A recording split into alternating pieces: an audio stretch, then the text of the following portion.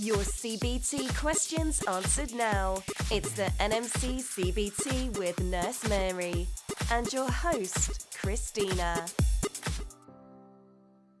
Are you an overseas or return to practice midwife who is struggling to find NMC CBT materials? Well, we're a team of midwife educators who specialise in the NMC CBT. We've built you an online video course, textbook and full mock exam to help you demystify the exam and pass it on your first attempt. All you have to do is 1. Register for the all-inclusive CBT video course package. 2. Receive your pre-course book in the post and video course online. And 3. Take your exam and pass it on the first attempt. Visit www.cbtvideocourse.com today. Happy studying and, as always, to your success. Hello and welcome back to another episode of NMC CBT Discussions with me, your host Christina and Nurse Mary. Hi. Hi Mary. Are you ready to get started with episode 34? All right, let's get going then. So today we're going to be looking at some Part B questions. Question 1. What is the value of reporting near-miss incidents to prevent illness, injury or damage that may occur in the future, to protect staff at work, to make sure the family gets compensation, to follow hospital guidelines in order to care effectively? Okay, the answer to this question is A, to prevent illness, injury or damage that may occur in the future. Okay, perfect. And question 2.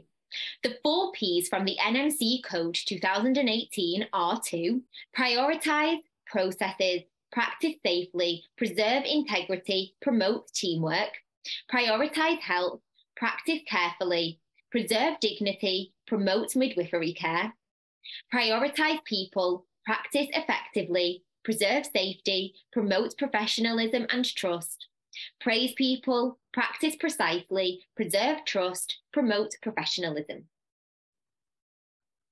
Okay, so the answer to this question is C, which is prioritise people, practice effectively, preserve safety and promote professionalism and trust. Okay, and question 3. In relation to the change model for service improvement, what does PDSA stand for? Page, domain, service, advice, plan, do, study, act, plan, document, survey, action, phase, document, survey, apply. Okay, so the PDSA stands for plan, do, study, act. So the answer to this question is B. Okay, great. And question 4. In relation to the Nursing and Midwifery Council document, what does SSSA stand for?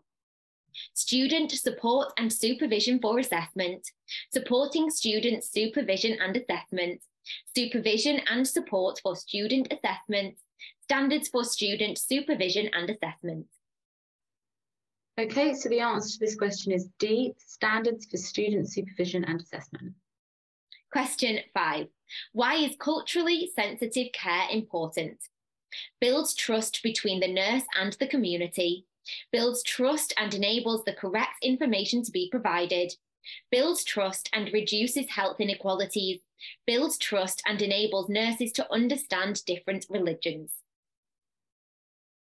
The answer to this question is C, as it builds trust and reduces health inequalities.